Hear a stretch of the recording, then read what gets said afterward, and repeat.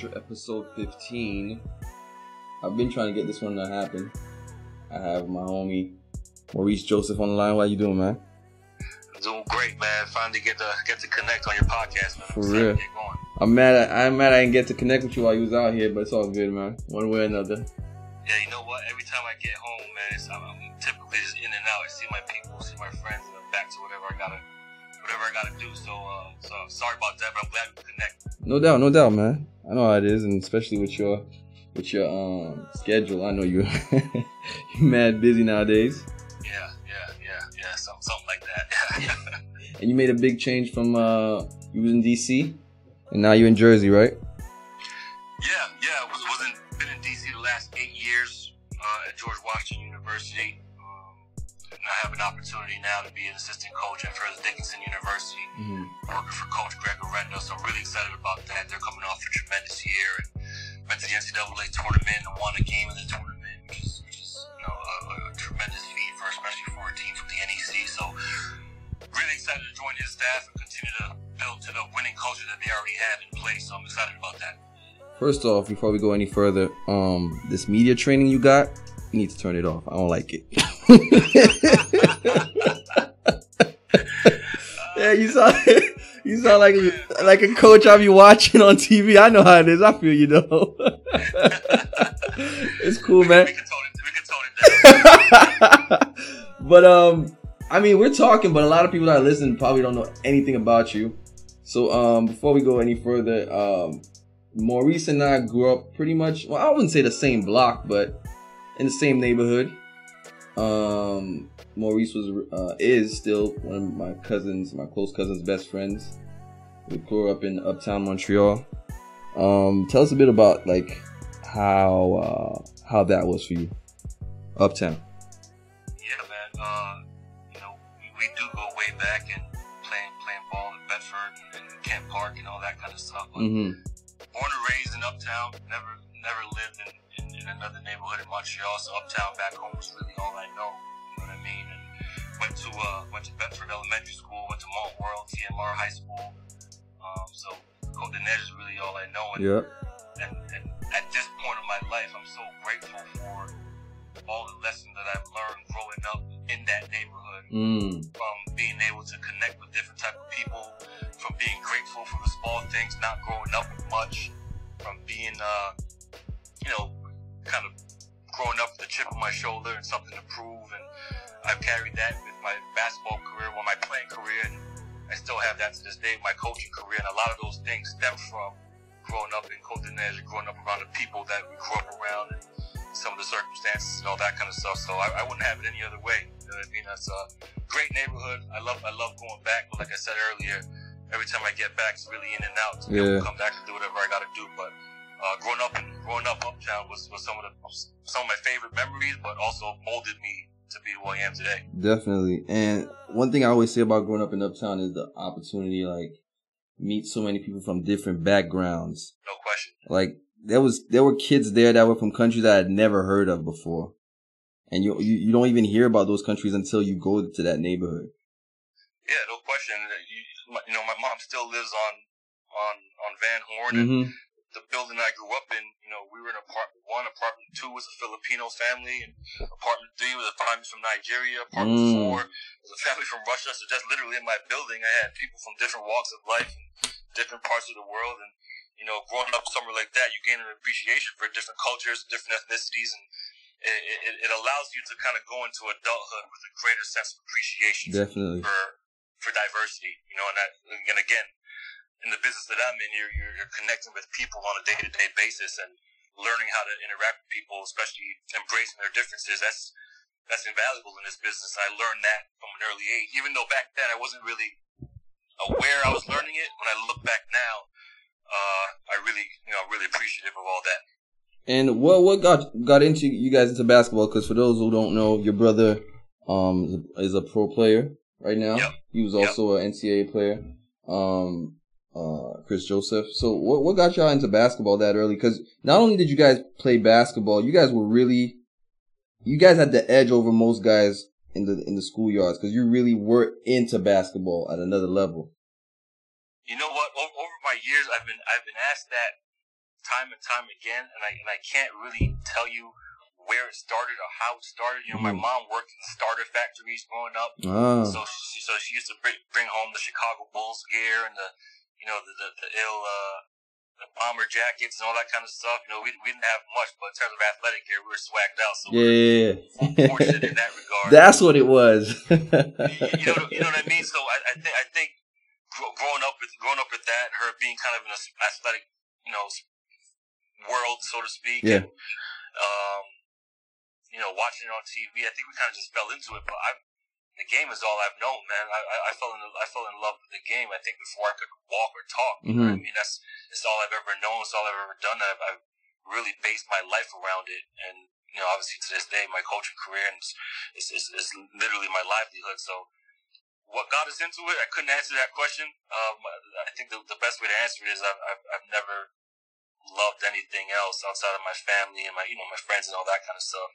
Loved anything else as deeply as I've loved the game. And that started really early on, and I couldn't even tell you when it started. I'm just glad it did. And it's funny because I think it was an interview. Your brother was in an interview, and he had that cliche story of playing basketball in garbage cans or whatnot, and that was really what we used to do out back then. Yeah, man. If you remember, before they put those baskets on, before they made the court, before they put the baskets on the wall where you and I used to play with each other, play 2-on-2 and 3-on-3 in the schoolyard and all that kind of stuff. We didn't have anything. We had garbage cans. Literally put 3 foot, 4 foot, whatever is garbage cans just against the wall. We played 3-on-3. We'd be running, setting screens and picking and rolling and all that kind of stuff. And running up to the garbage can, trying to dunk on the garbage can. We got mad physical. People would be pushing each other into that brick wall right there in the Bedford schoolyard, and that's how we started. Yeah. The summertime, it was rough because, the popsicle sticks in the garbage and all that, so your ball would get sticky and, it'd be trash on the ball. Thinking back to it now, it's probably not the most hygienic way to hoop, but at all. That is for the love of the game. That's all we really had. Kent Park wasn't built yet. The court there. If we want to go hoop, we had to go all the way to Mackenzie Park and walk from Van Horn to Coach St. Catherine. For the listeners who know Uptown well, when you're 5, 6, 7 years old, that might as well be across the world. Yeah, that's not really happening. You know what I mean? So garbage cans it was, and I think they realized how much we wanted to play and love the game, so that they finally put the baskets up on the walls, and then ultimately built that court where some legendary games were played. So after, when did you start playing organized basketball? Actually, I think my first team I played at the Hellenic Center. It was a Greek center on Coach St. Catherine. Yes. And I started playing there when I was in the 6th grade. A team called the Beasts. I'll never forget it. And that was the first time I was introduced to playing on a team and all that. Because up until then, it was really just playing in the park and imitating NBA players and playing 3-on-3, and rarely ever playing 5-on-5 at that age. So that was the first organized basketball I ever played. And then after that following year, I went to Mont Royal and got introduced to players like Andre Johnny and Marc Daniel, René Leak, and a bunch of other really talented players in the city who went to Mont Royal, and that opened up the door to go to Sun Youth, and then step after step after step, and the rest is history. But I was 11 years old for the first time I was on an organized team, and it was at the Hellenic Center, Greek Center. So now you're getting into competitive basketball with Sun Youth or whatnot in Mont Royal. So you probably started doing trips to the States or outside of Montreal. Yep. With Sun Youth. I started out as in 7th grade. I actually made the varsity team, but I was more of a team mascot. They called me Rascal because I could hoop, but I was too short. I wasn't strong enough. I just wasn't good enough. I was too young to play with those guys at that point. So I kind of just hung around the team, and that really was the start of my hunger in terms of competitive spirit, because I even though I knew I wasn't good enough, something in my mind told me that I was, and I felt like I was, so I felt like I had to prove it on a day-to-day basis, whether it be in drills or whether it be in shooting competitions or any chance I would get to get a little bit of 5-on-5 action in practice, because I was usually on the sideline, almost like a team manager, really. Yeah. That kind of fueled my competitive spirit, because I wanted to be out there so bad. And even though I probably wasn't better than those guys, I thought I was. And so I just wanted to prove it. And I took every game, every drill, every competitive opportunity. I really took it personally. It was a personal challenge for me to go and kind of prove my worth and show those guys that I can hoop with them. And you know, as I got taller and stronger and all that kind of stuff over the years, that start from a competitive standpoint certainly benefited me. And then when I joined Sun Youth and, you know, going on the U.S. trips, I had a little bit of a foundation now. I was getting taller. I hit my growth spurt finally and all that. But I got introduced to American players, and I realized I'm chasing the wrong crowd. That's exactly where I was going with this. Like, when you started making those trips, what was going through your mind? Because the competition must be on a completely different level.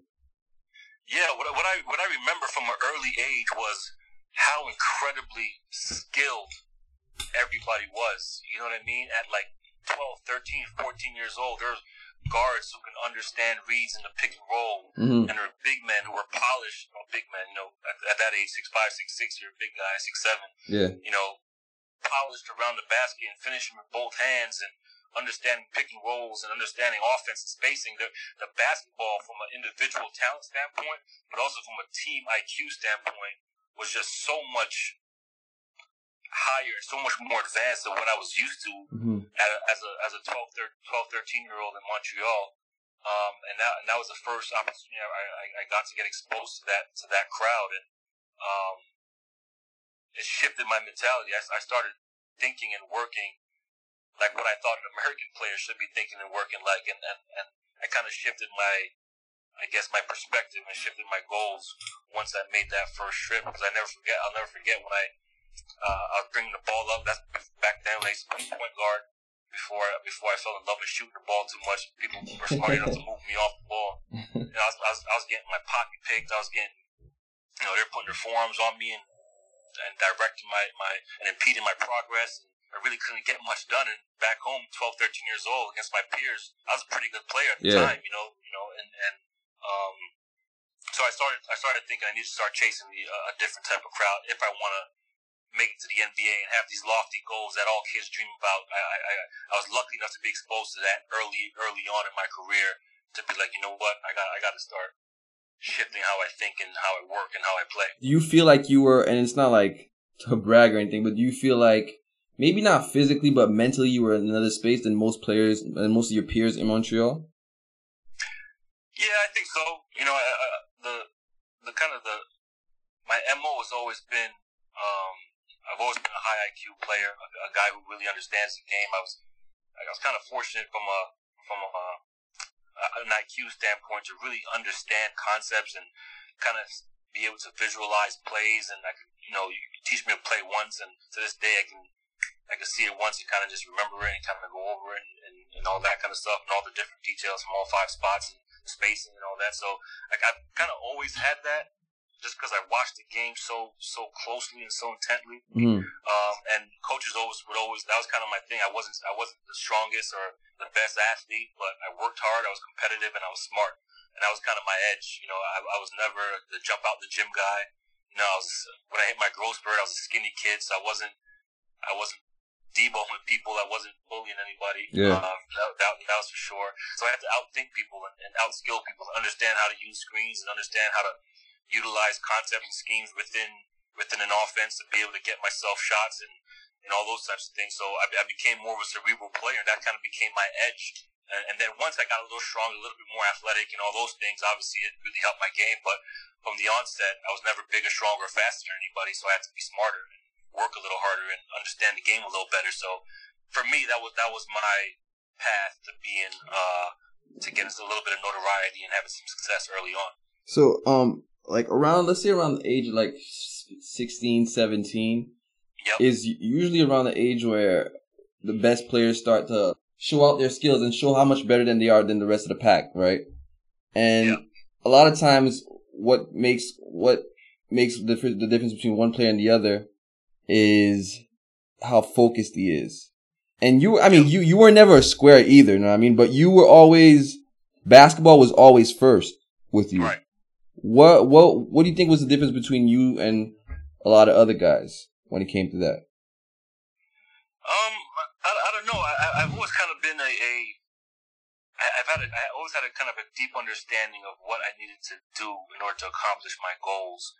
And, you know, I decided early on in my life that I wanted to be an NBA player. That was, you know, a lot of kids have that goal. But instead of just saying it, I was like, all right, well, what do I need to do in order to accomplish those things? And, you know, if I fall short, then let me just hang my hat on the fact that, all right, I did everything I could. So I started trying to learn and read everything and watch videos and whatever I could get my hands on to kind of figure out what the Michael Jordans and the Magic Johnsons of the world, what did they do at young ages to be able to kind of separate themselves. And I learned early on that those guys were always in the gym. They didn't party like the rest of the guys, like the peers. They weren't into girls as much and the hanging out and all that kind of stuff. So I was like, all right, that's what those guys did. That's what I got to do. You know what I mean? And kind of, and I stayed in the gym, and every opportunity I got to get extra work in, whether it be at Bedford Park or Sun Youth or at Mont Royal. I took those opportunities just because I always knew what I wanted to get out of the game, and I knew that I had to sacrifice certain things in order to accomplish them. And you know, I was kind of fortunate to have some pretty good coaches and mentors around me, like, you know, Alex Adrian, who I'm not sure if you know, but obviously Edward knows really well. Yeah. He's very influential early on. Coaches like Lindsay at Mount Royal and you know, Vlad at the park. I don't know if you remember Vlad at the park. Of course. He was kind of like the almost like the neighborhood babysitter. In retrospect, he probably kept a lot of us out of trouble. Definitely. He would show up right at 3:30, right when the bell rung, and he would, you know, and he would keep you know, in the springtime, he would keep us on the courts until we had to go home, and then it was from the court basketball that we were then home. We weren't out running around doing craziness and like some of our other peers were at the time, you know. So I had a great sense of focus early on, but I'd be lying to you if I said it was all stemmed from my own personal drive. You know, I was fortunate to have a lot of good men around me, and those men were able to kind of just keep me leveled and focused on what I wanted to do, which was hoop and get better and advance my game. And during all that, your brother's developing also, but he's a lot younger. How much younger is he? He is 3 years younger than I am, roughly. It seems a lot more for some reason. Because I'm such a square, like you mentioned. I'm so I said you were never a square. Don't even try that. Okay, yeah, and meanwhile, it's only 3 years. It does seem a little bit a little, I guess, like a larger gap than that. But it's really he's born in '88, December '88. I'm born in August '85, and that's the gap. You guys ever play together? You know what? We never really played together, man, and it was funny because years ago we went home when I was still playing, and obviously he was still playing. He became an unbelievable player, much better than I ever was. We went to a gym and played pickup together for like the first time, and we had a realization at the time. We were literally lacing up our sneakers and like, yo, this is the first time that we're on the same like pickup team. I was like, nah, this can't be the first time. Wow. Like, when's the last time we played together, 5-on-5, and hooped together? And I couldn't think about it. And we went, and we were throwing alley-oops, and we were just down. It was a bloodbath, and it was crazy. We had so much fun doing it, but it took us to become adults to finally play together. You know, we were so competitive with each other growing up. It was always 1-on-1. If we were playing 3-on-3, we couldn't be on the same team because we had to go at each other. You know, so it's funny. So to answer your question, no, we never played with each other in any organized manner. We both got invited to all-star games, but I was in the older game. He was in the younger game because of the age difference and all that kind of stuff. So never played together. But thinking back, I wish we had, because I think it would have been a lot of fun. Because it feels like as soon as you left, it's like that's the moment when he started to really shine. Well, you know what? I think he started to come into his own. You know, as we were kind of built differently from a mindset standpoint coming up. Mm-hmm. He was always a lot more naturally talented. Yeah. You know, he was 6'6", 6'7", long arms. You know, he could dunk between his legs. He could do an East Bay dunk in jeans. You know, and I had to get a solid warm up in and a good active dynamic warm up and stretch for me to even dunk. You know what I mean? So he was always naturally gifted in that sense, and I always had to kind of outwork and outthink and do all those things to be good.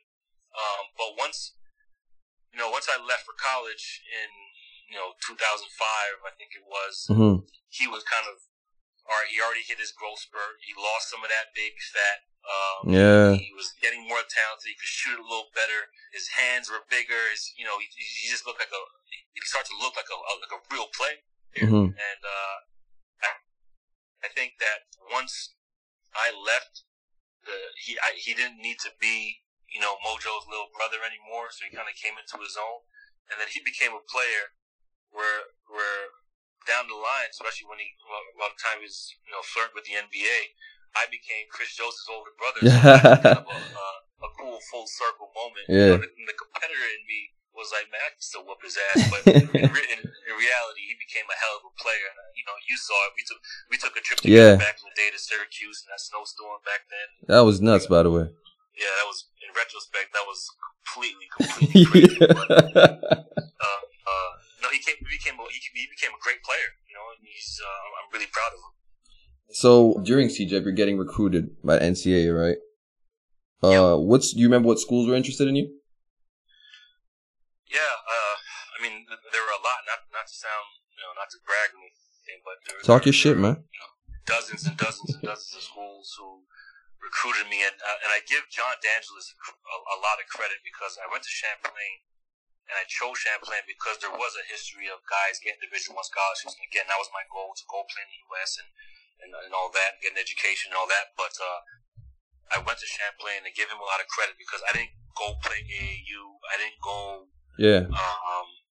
chase, scholarships and all that kind of stuff. He said, you're going to come here, I'm going to push you, you're going to work, and then they're going to come find you because you're going to be talented enough. And I said, well, how am I going to get exposure if I don't go play with this AAU team in Toronto? And all those guys were calling my parents to come play with them, the grassroots and all the teams in Toronto, because at that time there weren't very many Quebec AAU teams getting a lot of exposure. Toronto was cream of the crop in Canada, really, not just the East Coast, in Canada, really, in terms of getting player scholarships. So he said, Mo, you got to trust me. And so I trusted him, and I just worked my tail off. And he ran his program like an American program, and we really, really worked. We did the strength and conditioning like American high schools were doing, and we really took it. He really did a great job of developing guys. And by the time I was going into my second year in CEGEP, I remember I got my first offer. I'll never forget. I opened a letter from Siena. This is my first offer as a sophomore, I guess, and I was flipping out. I was flipping out, and then played in a tournament in Delaware, played in a tournament in with Champlain? Yep. Okay. In a tournament in Delaware and Ohio. So I was flying to the hoop in Ohio and worn the shore in Delaware. And after those two tournaments were big time tournaments. Like Dwight Howard's high school team was there, Brandon Rush, and we played Lexington Catholic with Tubby Smith's son on the team, and all that kind of stuff. And I played really well in those tournaments in front of some of the best coaches in the country at the time, and that's when things started to pick up from my first scholarship, and then 5, 6, 7 more scholarships, and then by the end of it, I had about 30 shoeboxes full of recruiting letters. 30 shoeboxes, you said? Yeah, it was insane. I actually still have them at my mom's place. I think she got rid of a bunch of them, but I asked her to keep a chunk of them just for mementos type deal. Someday I'm lucky enough to have a son or a daughter. I can show them that dad wasn't a scrub his whole life. So yeah, it got nuts back then. There wasn't as much social media and texting you graphics and all that kind of stuff. Yeah. So every piece of recruiting, anything was letters. That's what it was. And that's only off of the tournament, not even a highlight tape or anything. Nah, man. See, the kids these days have unlimited exposure, and there's a highlight kit for everybody. There's a highlight tape for everybody, whether you're talented or not. It seems that kids got their footage out there, but back then there wasn't very many highlight tapes. You had to have opportunities to be seen, be put in front of people. Whatever you do with that opportunity will determine whether or not you're going to get recruited and be successful. So you really had to show out when the lights came on, because it wasn't Facebook and Instagram and and overtime and House of Hoops and all that kind of stuff, filming everything. You really had to be able to perform when people were there in the gym. And so, why did you decide to go to Syracuse, Michigan Wrong State? Brother. Yeah. Well, I was recruited by a good amount of schools, and my recruitment came down to Michigan State, Ohio State, NC State, and Virginia, Boston College. I think those were my top 5 when I was coming out. And what it ended up being was I had a connection with Coach Izzo. I thought he did the best job of building a relationship with me, but also showing up to my games. I'll never forget this. I got invited to ABCD camp. Oh shit! They don't have it anymore, but ABCD camp is a legendary camp where guys like Sebastian Telfair and LeBron and all those guys kind of made their mark. Lenny Cook. You think back, all those kind of old school guys that almost had this mythical aura around their names and around their games. I got invited to that camp, and to backtrack, I remember Sonny Vaccaro calling my phone, on my house phone, and my mom said, "Here, somebody named Sonny wants to talk to you." I was like, "Sonny?" That's head of ABCD, right? Yeah. The Sonny Vaccaro. Called my mom's phone. She handed me the phone, and he invited me to the camp. And I'm a Canadian kid, and I know about him a little bit, and I know about ABCD camp. And any kid in America who gets that call is chomping at the bit. It's just hey, just tell me where I need to be, when I need to be, and I'll be there. And my dumb ass, I was like, hey, Sonny, I gotta call you back. I gotta talk to my coach and ask him if it's okay. So I hung up with Sonny and called JD, Coach DeAngelis, and I asked him, hey, Sonny Vaccaro just called me. He said he wants me to come to ABCD camp. Do you think I should go? And he's like, are you kidding me? He's like, what'd you tell him? Hang up the phone right now. Go call him back and tell him you'll be there. I'll drive you there myself. So I hung up the phone, called Sonny back, and I thanked him for the invite. And I went. And then, I played well there, and I did some good things. Had some shaky games, but I did well enough, and I shot the ball really well. So some coaches took notice, and I remember Coach Izzo being there. And then I needed to leave early to go to Kentucky to meet my team at the Kentucky Hoop Fest. So I left camp a day early so I could meet them in I guess it was either Louisville or Lexington.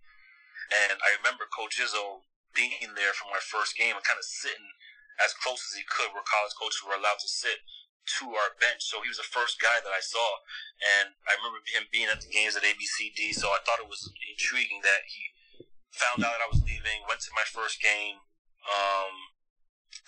Then after I played a few games there, my name started buzzing a little bit after playing well, and more coaches came. But he was always kind of there early on and did a great job of building a relationship with me. And I would have these workouts at 8 o'clock in the morning at Champlain, and Coach DeAngelis would invite college coaches to come to him to see who was really interested in recruiting me, so he made the workouts early on purpose. Sure enough, Coach Izzo was there. He would fly in and fly right out, watch me work out for 45 minutes, spend some time with me, and then head right back on the plane and leave. So he really did a great job of building a relationship with me. And for me, that's what it came down to. That's why I chose Michigan State. And then, and to this day, he and I are really close. He's a mentor of mine. He's a Hall of Fame coach. I tell people he's a Hall of Fame coach. He's a Hall of Fame person.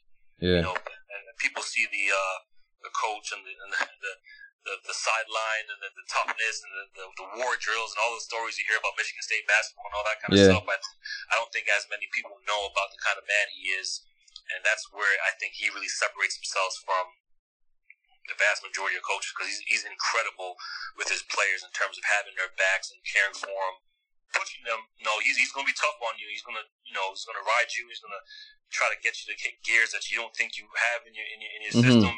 He's going to push you now, but at the end of the day, he's going to have your back, and he's the type of coach that he'll swing first and ask questions later if you're in a foxhole with him, and that's the kind of guy you want in your corner. So I'm incredibly grateful for him. Certainly, my coaching career, in terms of leaning on him for advice, whether it be financial advice, X's and O's advice, how to handle the media, how to handle wins and losses, and all the other things that come with the business. He was instrumental. He's been instrumental in my development. He continues to be that. Sometimes when he doesn't even know it, I watch him from afar. Even when we don't talk, watching from afar, kind of how he handles certain things, and he's obviously had some great success in his career. So, long story short, that's why I chose Michigan State, because of the relationship that I built with him, and you know, and I just thought it was the right fit. Ultimately, ended up transferring to get closer to home and be around my family more. But even after I transferred, we never lost contact. It was a mutual type of deal. He understood, and we never lost our relationship. And to this day, he's a mentor of mine. I couldn't be more thankful to have a Hall of Fame coach of his stature, in my network of people that I can kind of lean on. So as you mentioned, there was a transfer to Vermont. So what was the actual reason behind that transfer? I mean, you mentioned it, but just expand on that a little. Yeah, there's a couple of reasons. I think getting closer to home was big for me. I wanted to be able to share my experience with my family and be able to come to games. And obviously, Vermont's only an hour and a half from Montreal, so it's a really short trip across the border. I also wanted to have a little bit of a bigger role. Now, I played at Michigan State. My sophomore year, I averaged 17 minutes a game, and I averaged 6-7 points or whatever it was. So it wasn't like I wasn't playing, but I kind of wanted to get closer to home and do more together. So I think Vermont presented a really great opportunity for me because, one, they were a tremendous program. Mike Lonergan was the coach at the time. Winning program, really on a rise, and I thought I could come and help them and take them over the hump and really get to the NCAA tournament and do all those types of things. But also I was able to get home and cross the border and see my friends and have my mom and dad come to my game. Because I could count on, my hands and feet how many games my mom saw me play in college. You know what I mean? So it was important. I just kind of wanted that experience. I grew up with them in my corner and supporting me and help me and all that kind of stuff. I was like, well, it'd be great if I could share it with them and not have to call them and tell them about it every day. So that was a big part of it, being able to get closer to my friends and my family, but still compete, play at a high level in a winning culture, in a winning environment. And we were able to do that. I was a 2-year captain there. We won 2 championships. Went to the NCAA tournament where I played my brother. Yeah. My last college game ever, which still pisses me off. But I wouldn't trade my experience for the world because I got to learn and see so much, experience and kind of deal with some adversity internally with myself. Like, was this the right choice? Did I quit? Did I give up? All those types of things that might go through a kid's head at the time. I was able to learn and grow and really kind of become my own man and make my decisions worthwhile with the work that I put into it and the attention to detail that I had and all those types of things. So, like I said, I wouldn't trade my path for the world because I was able to grow and learn so much and meet some of the most important people in my life. Yeah. I have some great friends, teammates that I met at Michigan State and Vermont that are still great friends of mine to this day, and coaches that are still great friends of mine to this day that I'll go to war with any day on a drop of a dime. So really, really glad and fortunate for the people I met and the situation that I was put in when I transferred. I just realized as you're speaking, I was like, shit, I could have been to so many games. And I think I've been to I only went to one. Did you? Yeah, I think I went to one of them. And I don't think I told you about it. I was with a few friends of mine because I was in Michigan at the time. And I was like, yeah, my boy plays for Michigan State. And we just ended up going. I can't remember who you were playing, though. But yeah, I fucked up. I wish I would have known. I really fucked up. I hope I wasn't a bum that day. I hope I played. No. You balled out. We played well. I remember that. But I can't remember who it was you played. So, you were speaking about your path. And that's one thing I wanted to talk to you about. The landscape's changed a lot in Montreal since in the past 15 years. Would you today? Would you have taken the same path, or you would have left earlier today? When you say left earlier, do you mean go to high school in the U.S.? Yeah, kind of like what your brother did, right? Yeah. I don't know. I would like to think that I wouldn't, but you kind of become a product of your environment, so to speak, a lot of times. Kind of just see what people are doing, see where people are succeeding, and kind of just copy that mold, and so a lot of kids are leaving and going to the U.S. But at the same time, if you remember in 2000, from 2002 to 2005, if you remember the CJEP League was a monster. Yo, people don't realize the competition was crazy.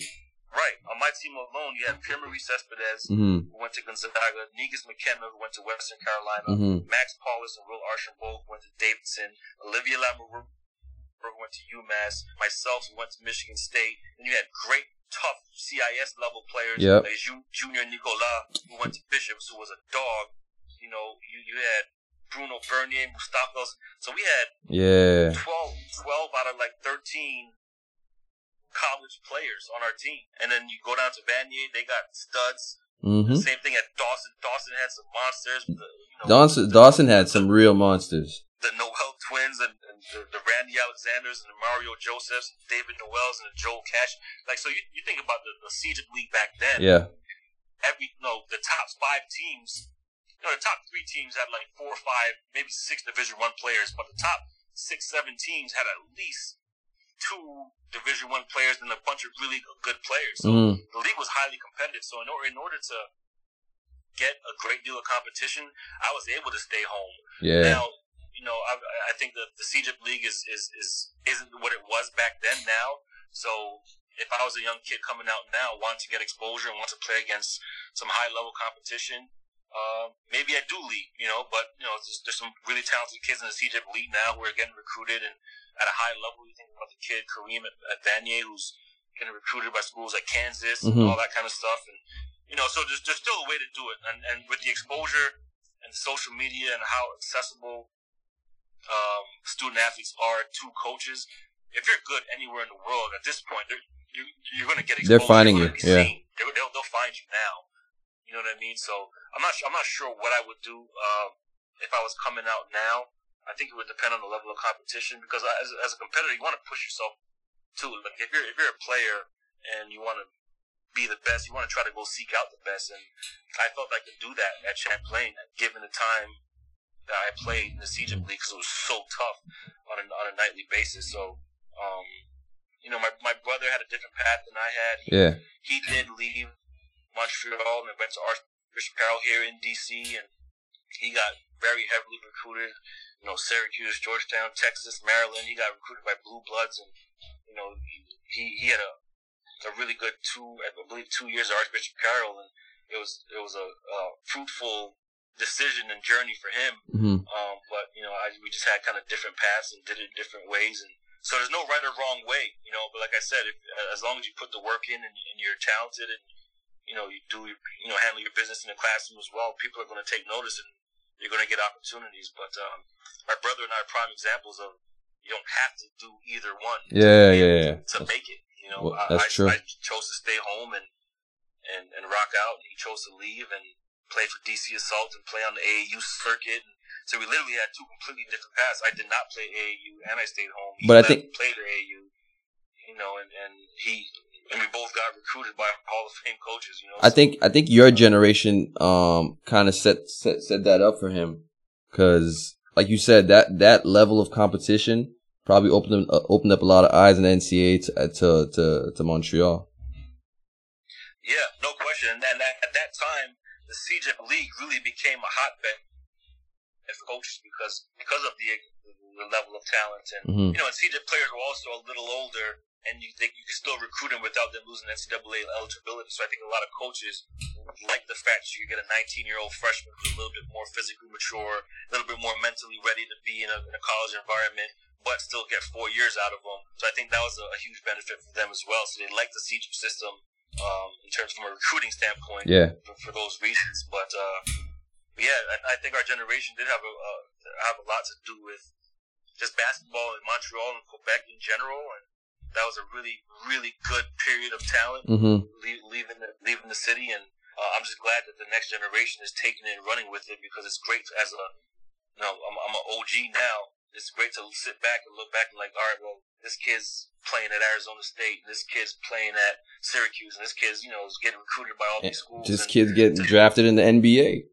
Yeah, exactly. And so it's great to see and great to feel like you have a footprint in Quebec basketball and Montreal basketball, but you know, the chip on the shoulder that I have is that I still feel like we're behind. Because again, we got to be chasing the right people and not just chasing the rest of the provinces in Canada. But what are we doing in reference to? What is Quebec doing in reference to the DMV or Texas, or what are we doing in reference to Philly? You know, so that's how I've always seen it. That's how I think.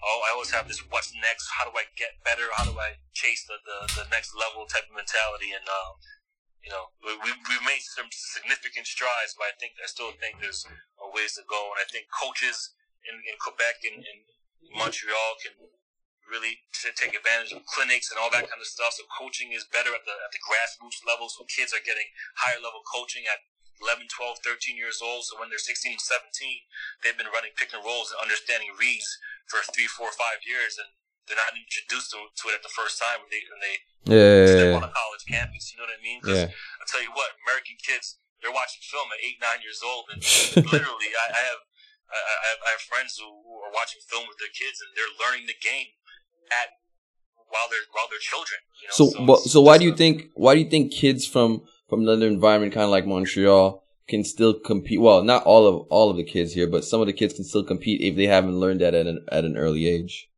Because I think that Montreal has always bred really talented kids. Like we've always had talent. Like you think back, like, even in the high school leagues with Mont World, Wager, and all those high schools, there was always talent.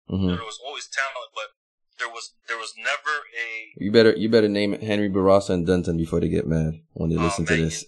You know what? I have to, but as a Caribbean English speaker, we always have beef with the Haitian schools. All it was. I can't front though. They were talented. Yeah. And we did have some epic battles, and they had a lot of talent. I just didn't rock with them like that back then. Kind of a neighborhood thing, but.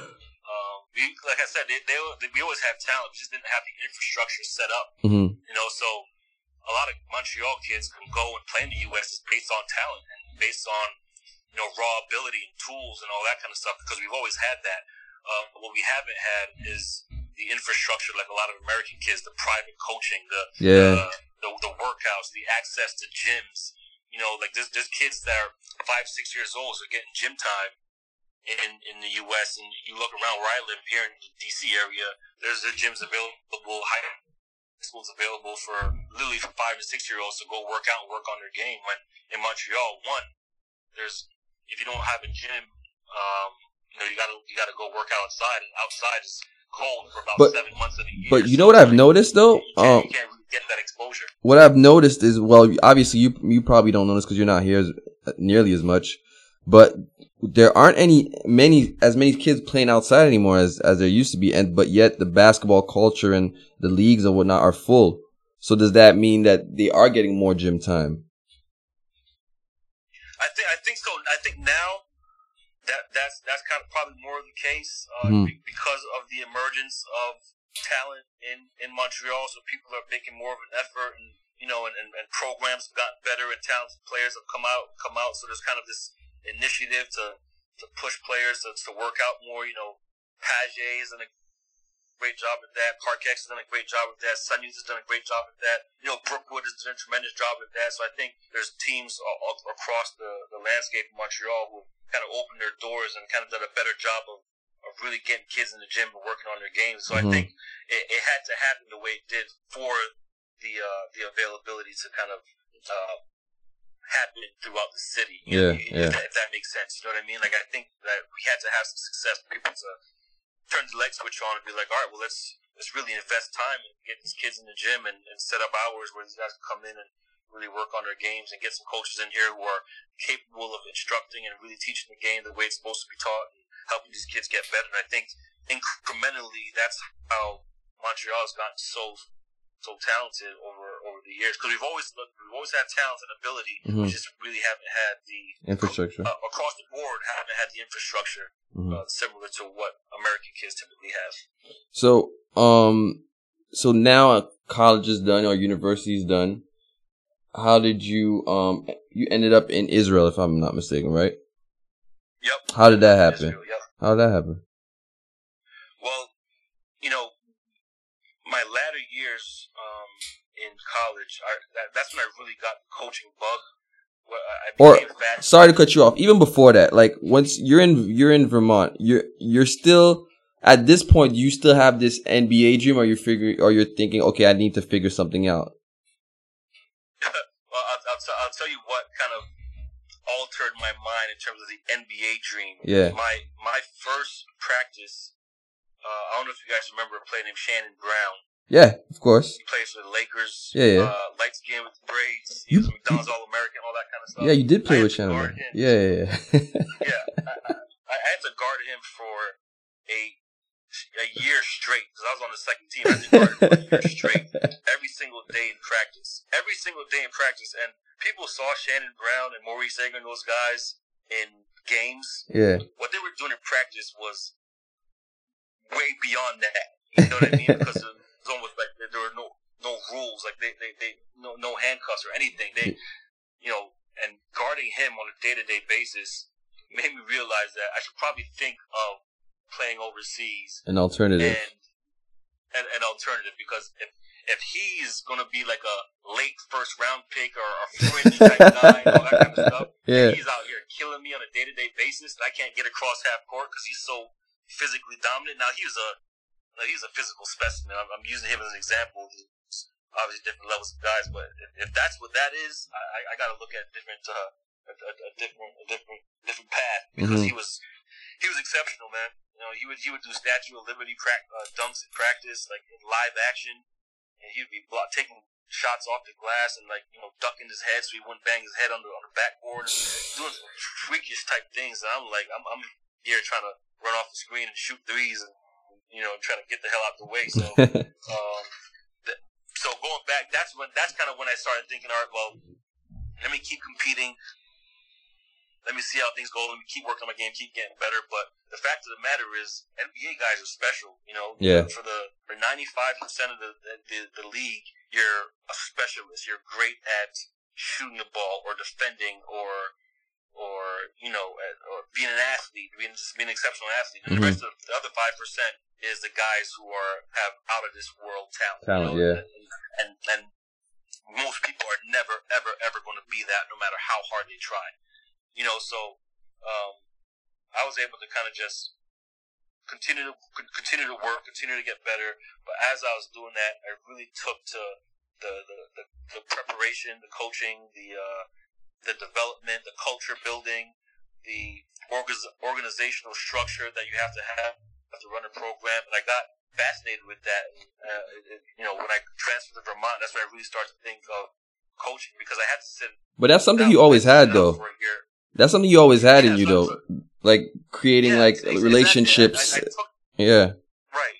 I took to that side of the game from an early age, but when I really found out that I wanted to coach when I transferred to Vermont, I had to sit out per NCAA rules, and I tore my shoulder up, so I had shoulder surgery. So not only was I sitting out, I was really out. I couldn't play, I couldn't practice. All I was doing is rehabbing and watching film, and that really got me thinking like a coach, because that's all I could do. That was my best way to help my team. And that's when I really started to figure out that I wanted to get into coaching. So after I played my 2 years, hired an agent, looked for opportunities overseas, was able to find an opportunity overseas for Hapoel Afula in Israel in the second division. And I knew I didn't want to play long because I wanted to start my coaching career. And the coaching professions are really work your way up type of deal, and I'd rather do that earlier than later. So say, you know what, let me go play professionally, so I can kind of realize that dream that I've always had, making money playing ball, and give me an opportunity to see a part of the world that I'd never seen or been, and all that kind of stuff. And that was a tremendous experience. But right after that opportunity, I got right into coaching, and here I am. Why do you think a lot of times you hear about players, North American players, more specifically American players, going overseas and really not having a good time and not enjoying themselves and not ending up staying? That was a lot more back then than now, but why do you think that was? Because people think about being a pro, and they think about opportunities to buy things and kind of the glitz and the glamour that might come with the opportunity to not be in school and just hoop as a job and all that kind of stuff. But in reality, it's not all it's cracked out to be if you're not in the right mindset to handle it. This is an example. You know, you go and play. You're a kid from New York, Philly, Montreal, whatever. You go play in a country where there's a language barrier, where you go to the grocery store, you don't know if you're buying chicken or fish. You know, your coach doesn't speak English well, so you're trying to learn the plays, and he's getting frustrated that the GM brought in an American player that can't learn the plays. But it's not that he can't learn the plays, because he really doesn't understand what the hell you're saying half the time. Yeah. You know, and then you practice for 2-3 hours a day, and then typically as a college student, you have the rest of your day structured, right? You have class, study hall, weights, boom, dinner at this time, all that kind of stuff. So your days are structured, and all of a sudden, you know, you go overseas, you have practice for 2 hours, and for the next the rest of the day, you're in a country where there's a language barrier and not much to do, and you're living in a small apartment somewhere. You're by yourself. Your family is 6 hours behind you. You know what I mean? Back on the East Coast, there's a time difference. So you can't even talk to them when you want to talk to them because they're getting ready for bed when you're just kind of winding down for the evening, so to speak. You know, you're traveling within that country on 5, 6, 7 hour bus rides when maybe you played in college basketball where you're flying private from game to game and all that kind of stuff and chartered flights. So it's an adjustment. So if you're not able to kind of deal with those things and focus on just playing ball and, you know, and enjoy the fact that you're overseas and maybe you like travel and culture and history, and, you know, so you take advantage of the extra time you have. If you're not of that mindset, you can really have a hard time. And then then obviously if you're a professional, there's the pressure to perform. You know, I remember going to play a team in Israel at an away game and running into a player on the other team that I knew from my college days, and you know, I was all excited to see him and all that kind of stuff. But he seemed like he wasn't excited to see me. And I said, "Hey, what's going on, man? You doing all right over here?" He said, I'm doing all right, man, but I think this is my last game. And I said, "Why? Why do you think that? Have you been doing all right, right?" He's like, "Yeah, but the GM wants to go in a different way and in a different direction." He pointed at the stands, and there was a player with his luggage in the stands, and that was his replacement. Wow. There.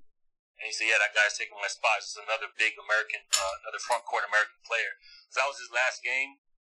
That American player took over his spot that very next day, and that was it. So there's pressure to perform, you know, and if you're not happy or they're not happy with you, and contracts aren't ironclad like they are in America.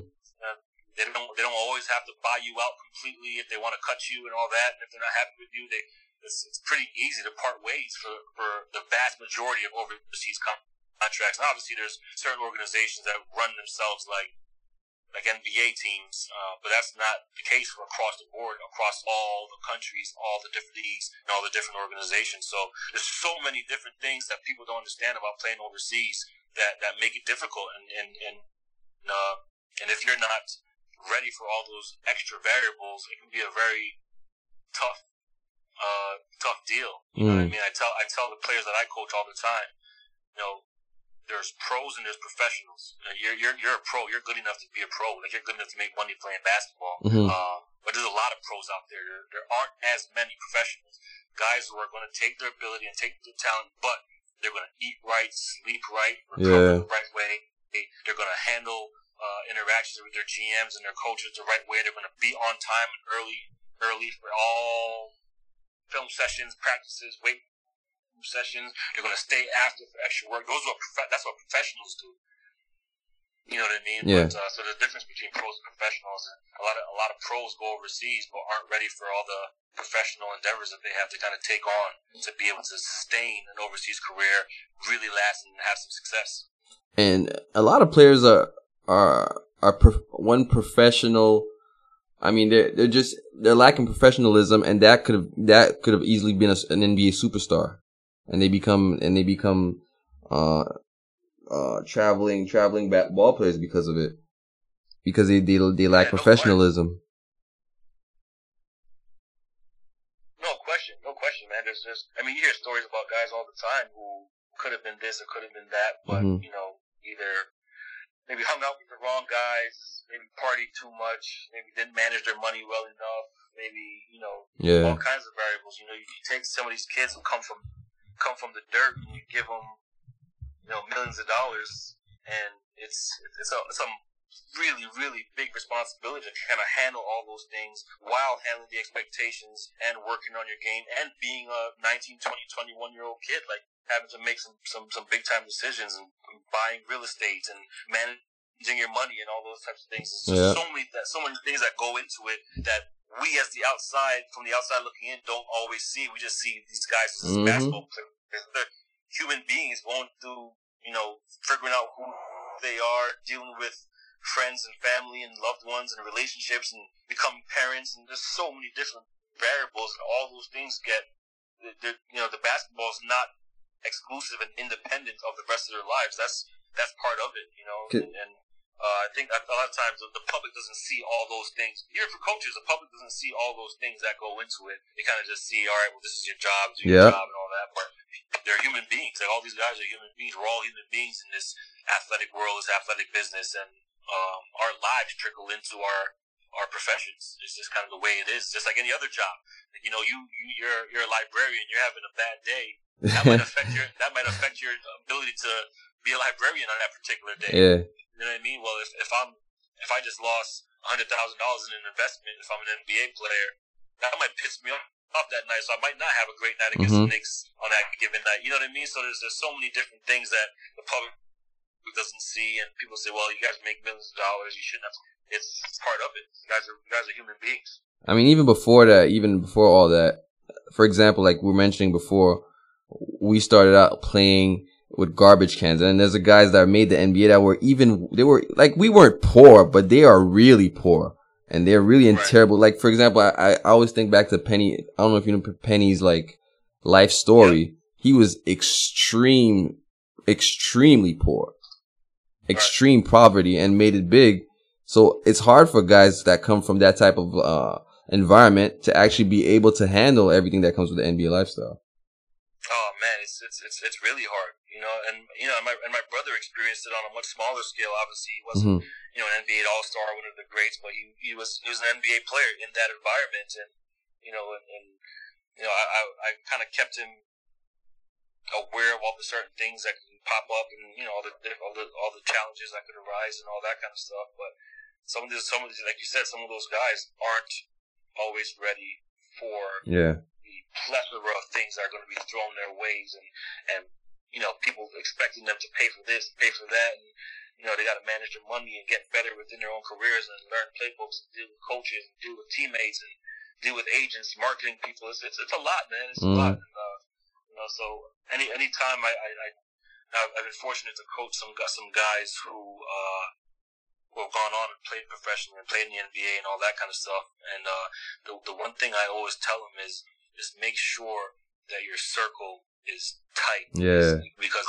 as soon as you start, you know, adding people to that circle and add to your roster, to your network of people, things can get loose and things can get lost in translation, man. So just make sure you know who your people are, that they're for you and all that. Just be, you know, because there's a lot of leeches, there's a lot of negative things that happen around these young guys, and you know, I've seen it a bunch, and you know, we've all heard about it a bunch. You know, you don't have to be on the inside to know what goes on, so to speak. But you know, it's tough. It's hard. So now you're coaching. What's the new school you're coaching at? Yeah, I'll be at Fairleigh Dickinson FDU. University. Yeah, FDU. NEC conference. And before that, you were at George Washington. Yep, I was at GW for 8 seasons. So I was the assistant director of basketball operations for 2 years. And then I was an assistant coach for 3 years. And then I was the head coach for 3 years. When I became head coach, I was the youngest head coach in the country at 31. Then I was unfortunately let go this spring, as is very typical in this business, unfortunately. But it's kind of part of the deal. And then I was able to land an opportunity at Fairleigh Dickinson University recently to be able to coach for Greg Orenda, who's a hell of a coach who's had some tremendous success thus far in his 6 years at Fairleigh Within university. So I'm excited to be joining his staff and working with him and trying to win more championships and hang some more banners. I mean, you've had to face competition on the court. Is it competitive as a coach? I know it's like the coaching staff is a team, but yeah, talk about that a little. Yeah, man. I mean, and then when I'm saying a competition, I mean like between, for example, I can understand competition between two head coaches, but I mean like really between, like within the team, within the coaching staff.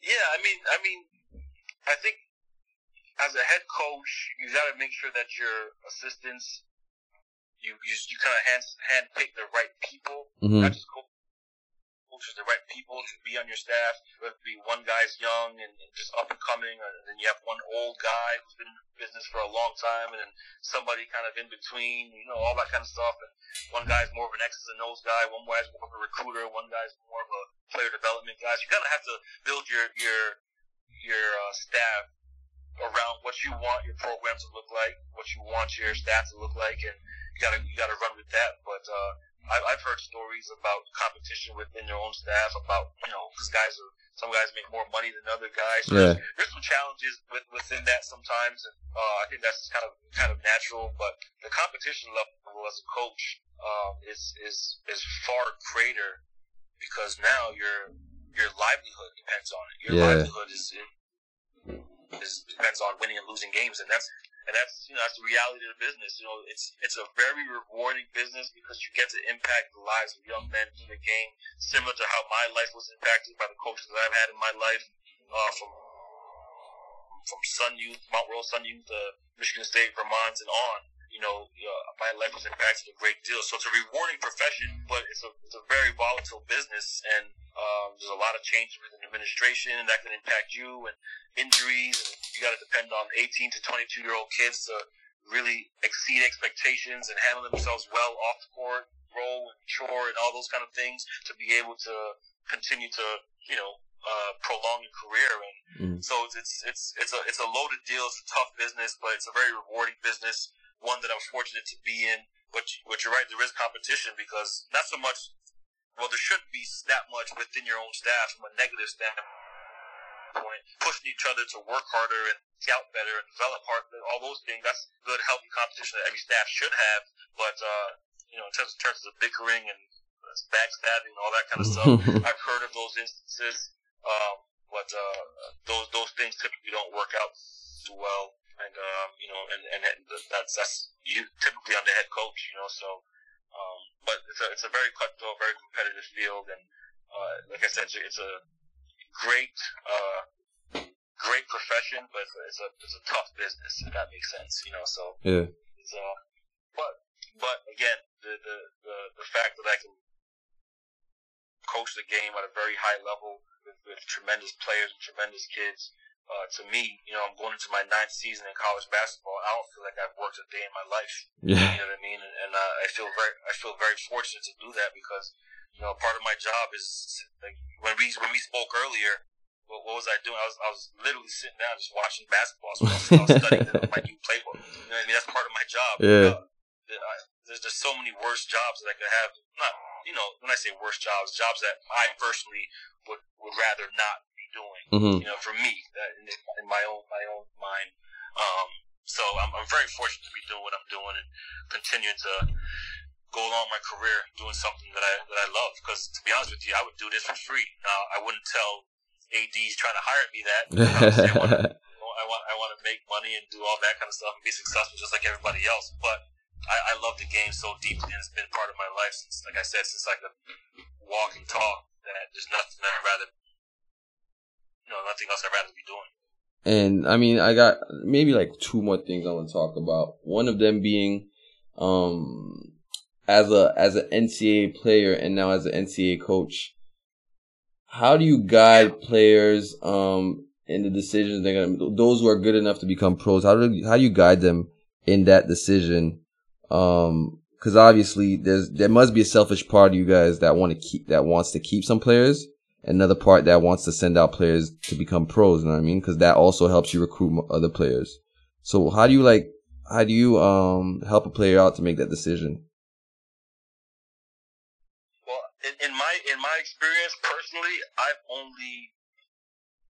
the players that I've coached have only gone on to the NBA after their senior year, so after their eligibility was exhausted, so they didn't have opportunities to come back if they wanted to. In my experience, now I know a lot of coaches who have lost players to the draft early on, and that's tough. You don't have a player that you're expected to have for 2-3 years, and like I mentioned, coaching is a competitive field. You want to have good players in place and kind of have a recruiting schedule in line for year after year to kind of be able to, usher guys out and replace them with other guys on the back end and let those guys grow and become players and kind of have a well-oiled machine in that respect. But it's, I think for the most part, the coaches that I've known have been able to really hunker down and examine the kid's situation, both athletically and personally with their families and where they're at, financial situations, stability, instability, all that kind of stuff, kind of gauge what's best for them in that given time, and then really seeing what's the likelihood of you making a decision, if you make the decision now versus next year. What is the likelihood of you being able to stick and really sustain and make the kind of career, money and the kind of career that you see for yourself and what the experts think you can do and all that kind of stuff. And that's why I think it's great that kids can test the waters because, they get great feedback to whether or not they're ready to play in the league. And if they're not, well, X, Y, and Z needs to be worked on at a great deal. All right, well, I'll take this next year and work on X, Y, and Z. Now the coaches on the campus have that feedback. They get a good player back, but also they can kind of mold that player into an NBA player based on the feedback they got testing the water. So it's kind of a individual deal, kind of coaches getting with that kid's circle and making a decision that's best for them. And obviously there's certain kids who are like the Zion Williamsons and RJ Barretts of the world. There's not very much conversations to be had. They kind of go in expecting to stay 1 year because it's a rule essentially, and it's very clear that first round, borderline, early second round guy, so my guys, have all been free agent guys who were signed and not drafted, guys that I've coached. They've all made rosters because they worked hard, they're experienced, they're talented, they're great kids, but it's kind of an individual deal. A good example was actually your brother Chris, because he was kind of like in a situation where even from early on he could have left. He could have left early and probably, who knows where he would have been drafted, but that was like up in the air for him. Yeah, and that was kind of a deal where he was going back and forth with that, and he had a really good sophomore year, I believe. I think it was when he was named Big East Sixth Man of the Year. Obviously, his team had done really well. I think that summer had a procedure done. Yeah, I think there was an injury. Yeah, and wasn't able to work out for anybody. He had surgery, so he was out the entire summer and into the fall. So wasn't really able to showcase his talents for the NBA scouts and all that kind of stuff. Yeah, and test the waters and all that kind of stuff. And then had a really good junior year, but probably not as good as he wanted to, so he came back for his senior year and all that kind of stuff. Still ended up getting drafted late in the second round, but I think he goes back and forth with that, the what ifs and all that kind of stuff. You could do that, so you're blue in the face, but his path was his path, and he's done well for himself in his career. But I think there's always that wonder if he was healthy and had he come out, where would things be? Where would he have gone? And all those types of things. But you can't kill yourself with those types of things. You kind of just gotta take life as it comes. It's always going to be curveballs. It's not always going to be down the middle. We can just swing away and knock out home runs. It's going to be change ups and curveballs. You just got to keep swinging at them. And I think that he's had some tremendous basketball opportunities, and he's been, like I said, he's done really well for himself in his career. So I think you got to kind of take where things are and be fortunate and feel fortunate about it. And with all the changes going on with NCAA right now, and with the quote unquote Rich Paul rule coming up, what are your thoughts on that? When it comes to allowing players to have full control of their destiny, pretty much. Yeah, I think that the NCAA has been really trying to navigate the waters, and not necessarily successfully so. Recently, I think case in point is them putting in the Rich Paul rule, and then I think 48 hours later putting it back.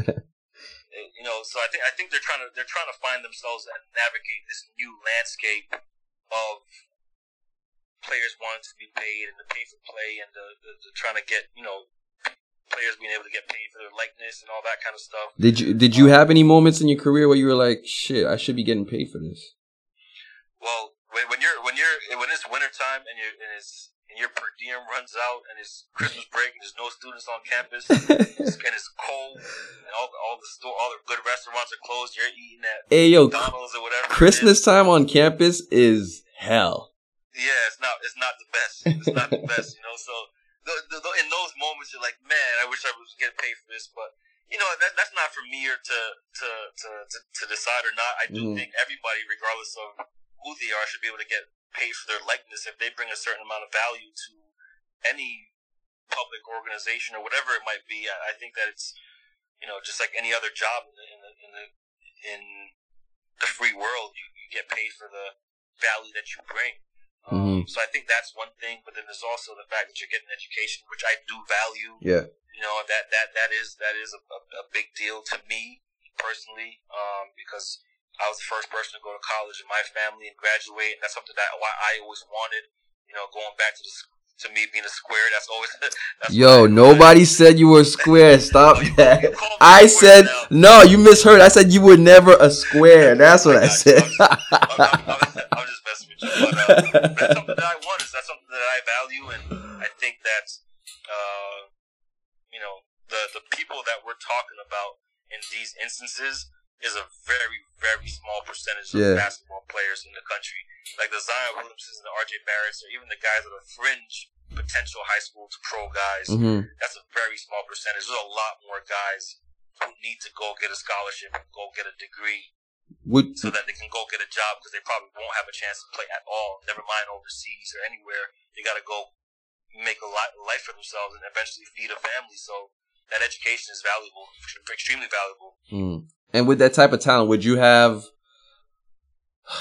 taken for example, the Brendan Jennings route, or would you still do what Zion did, knowing that injuries or anything can likely happen at any time? You know what? The fact of the matter is, college is not for everybody. Not everybody wants to go to college. I think a lot of guys go to college because they know that's a necessary step to get to the NBA. Yeah. If I graduate high school and I want to go become,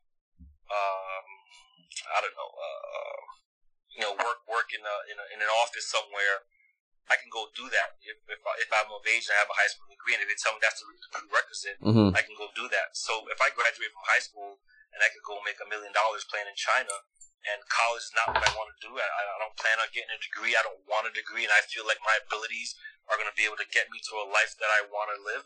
So if I have the opportunity to go play pro right away, I think I would do that, just because if I'm not a kid who wants to go to college, like I said, if you're somebody who graduates from high school and wants to go get a certain job, and a high school degree is a prerequisite, and that's what you need, and you could go make money, you could go ahead and do that. The NBA, I think it's the same thing. Professional basketball is the same thing. If Brandon Jennings didn't want to go to college, that wasn't his deal, it wasn't for him, it's not what he wanted to do, and you had an opportunity to go make money playing basketball right away against some high-level competition, go start making money for himself and his family, then by all means, he should have the right to do that. And then he obviously ended up in the NBA the next year, because he kind of served his 1 year overseas, so to speak. But if I was in that situation and college wasn't what I wanted, I would certainly go explore the opportunity to play and make some money right away. Especially because I just know how fragile this whole thing is. The window to make significant money in this game is so small and so short. Yeah. You know what I mean? Like the windows, it's a slither. Like it's really hard to make a lot of money, and then you don't know. There's injuries and there's all kinds of things. The kid Isaiah Austin from Baylor with the heart condition. I thought he was going to have a monster career, and then all of a sudden he goes to a doctor's appointment. He can never play again. That's true. And you got guys like like today, Boogie Cousins. Yep. He tears his ACL. He took an under market contract, I think, to prove to people that he can win and be a winner and all those types of things. From the outside looking in, so that's what it seemed like. He took a contract which a player of his stature, I think, he was worth so much more, but he did it anyway. Mm-hmm. And took another under market deal with the Lakers, and here he is, and he blows out his knee, and who knows what he's going to be like coming back, where he's going to be physically and mentally, and he was a guy that averaged 25 and 11 just like 3-4 years ago. So you never know what's going to happen with this game. It's so volatile. There's so many variables. There's a lot of luck involved. You got to stay healthy. You got to get some lucky breaks in terms of landing in the right spots, in the right systems, the right people, right teammates. That's college and pro. So if I had the opportunity, I think I would go. I would go explore those opportunities and try to make money playing. But again, that's me. If I was that good, if I wasn't, and like I was a player that I was coming out of Vermont, I'm going to go to college because I know I'm probably not going to make hundreds of millions of dollars out of college playing the game.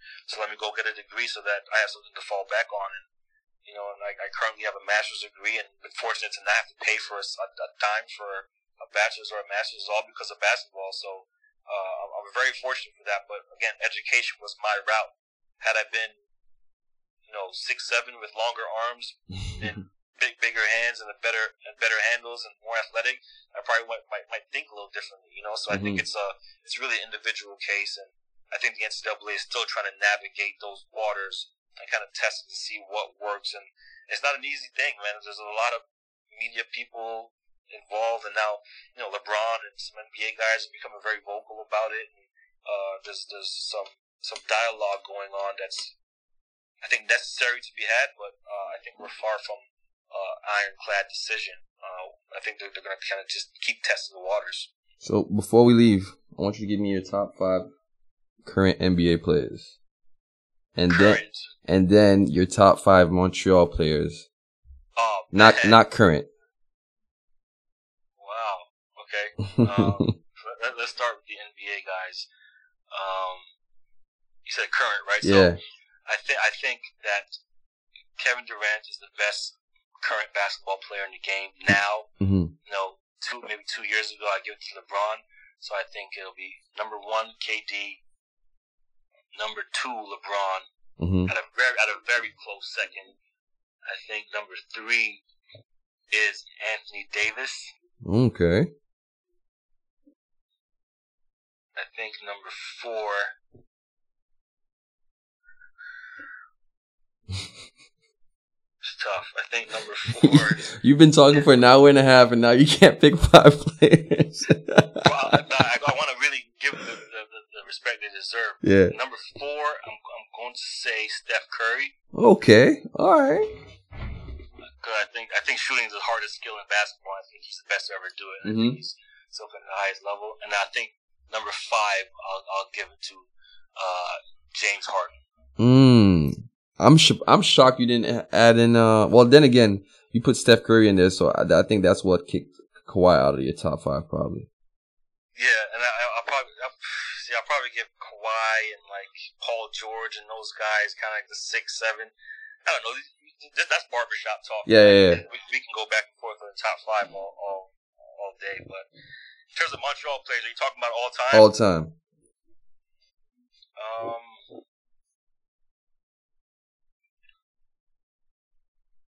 It's a great question, man. Like, I want to give the Trevor Williams and the Wayne Yearwoods and those guys the respect that they deserve in this list, but I also I played against them in men's leagues when they were after their careers, and I know what they've been able to accomplish. So I'm gonna try to make it a younger top 5 based on the guys that I played against or I've seen play. Yeah, put it in your era. Yeah, your era and after. All right, so I'm selfishly gonna put myself somewhere in the top 5. All right, I ain't mad at you.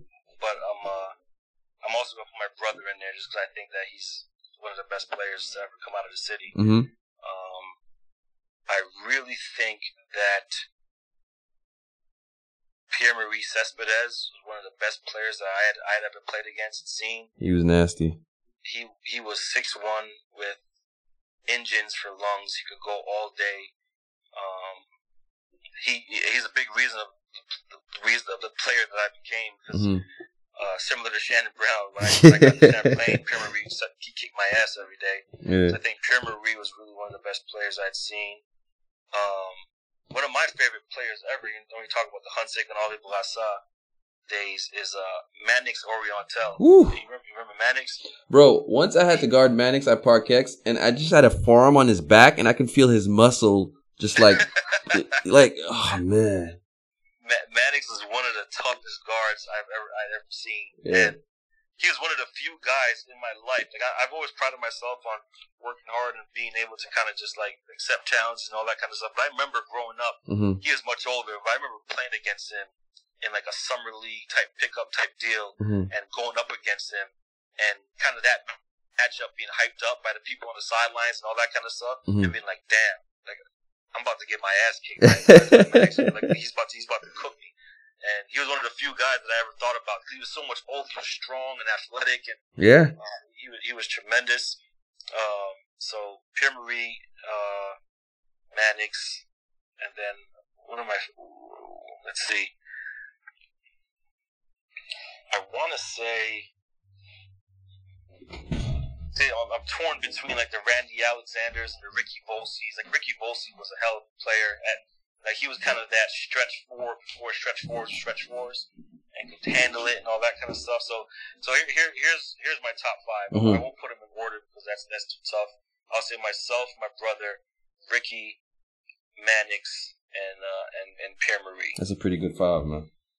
Yeah, I think those 5 really, or us 5 rather, really had kind of an impact and did well in the city. All stayed home and played, except for, obviously my brother didn't, but he was drafted in the NBA, so I think he has to be in there. So yeah, man, selfishly I put myself in there because I don't get to pat myself on the back. You gotta explain that, man. Basketball standpoint, I'm washed up now, so put myself in there, man. That's all there is to it. Yo, listen, man, I really appreciate this, man. No, absolutely, man. Glad we could connect. I thank you for doing what you're doing. I think it's great. When you asked me to get on, I kind of went online. You gave me the website, kind of checked out the guests and all that kind of stuff. So I'm glad we can connect and do this. And anytime I can help or hop on or do anything to kind of push the culture forward and kind of drive some conversations, I'll be happy to do it, man. Thanks, I appreciate it. Hardly home, but always repping. You hardly on it, always second. When I'm awake, you always resting. And when they call you to answer, you a hardly question. I'm doing classic shit in all my sessions. Other niggas' situations, they are all depressing. That's why I never follow y'all suggestions. I just always did my own thing. Now I run the game. You stupid mother suckers. I see all this money through my Ohio State Buckeyes. Shit been going good, but good could turn to better. Cause you the type to loser, and I'm about to get her. It's okay, it's okay, it's okay, it's okay, it's okay, it's okay. You can run and tell your friends that I'm on.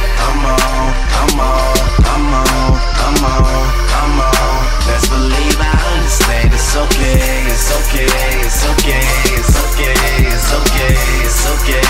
You can run and tell my city I'm on. You can run and tell my city it's on. Yeah. Wrong way down a one way. Women don't get saved round me even on a Sunday. Damn, where I get it from. These niggas always wonder who. Then they meet my pop and tell them Drake is just a younger you. And shout it wanna party, so don't let your girl up out the house or there'll be shots on TMZ of me giving them out the mouth.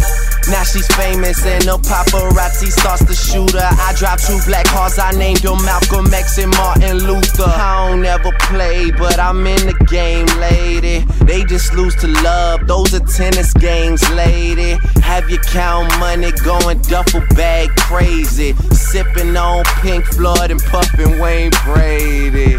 Damn, whose line is it anyways? I'm in the daze, you been amazed. Y'all seem to be stuck on that beginner stage.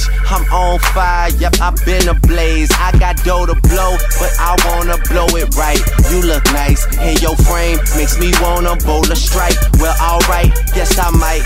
Know what, fuck it, yes I will. I am more than what you bargained for, and nothing less than real. Put it to your life. It's okay, it's okay, it's okay, it's okay, it's okay. You can run and tell your friends that I'm on. I'm on. Best believe I understand. It's okay, it's okay, it's okay, it's okay, it's okay, it's okay. You can run and tell my city I'm on. You can run and tell my city it's on. Bumby, king of the drill, also one of the dopest. Whether the streets are on the mic, I'm dope and yes, I'm focused. They gangsta recognize me for my lowness, no joke. It's time to shake these haters off like the skin of a locust. Or maybe like a python, that's the type of shit I'm on. I wrote this on my iPhone, so let me drop this I-bomb. I palm the game like it's a Spalding ball and take flight. From the free throw line and slam it down like I'm the great Mike. Bun and Wayne and Drake in here, man, this gon' be a great night. Look at all these poses bite, I swagger like a great white. Try to cross me over, I just fake left and I break right. Stupid animal tricks like David Letterman's late night. This that major moment you've been waiting on for too long. The best that ever did it and doing it on a new song. UGK and Young Money too strong. Bound to be in the green like a crouton. So what the fuck is you? It's okay, it's okay, it's okay, it's okay, it's okay, it's okay. You can run and tell your friends that I'm on. Best believe I understand. It's okay, it's okay, it's okay, it's okay, it's okay, it's okay. You can run and tell my city I'm on. Yeah. You can run and tell my city it's the leather jacket, black glasses, all-American bad boy. I own the Swagger supermarket and you just a bag boy. Cause I got that swag boy, the swag you never had boy. Hey, and I believe you're just the color of my flag boy. Subu bitch, I do this shit, I'll erase you like I do you bitch. And I keep that toaster, you can come and be my screw bitch. I'm so uptown, a motherfucker if you ain't, don't go uptown, yeah. And now I'm on that ride shit, but why they let me in? I'ma start shooting in a mosh pit.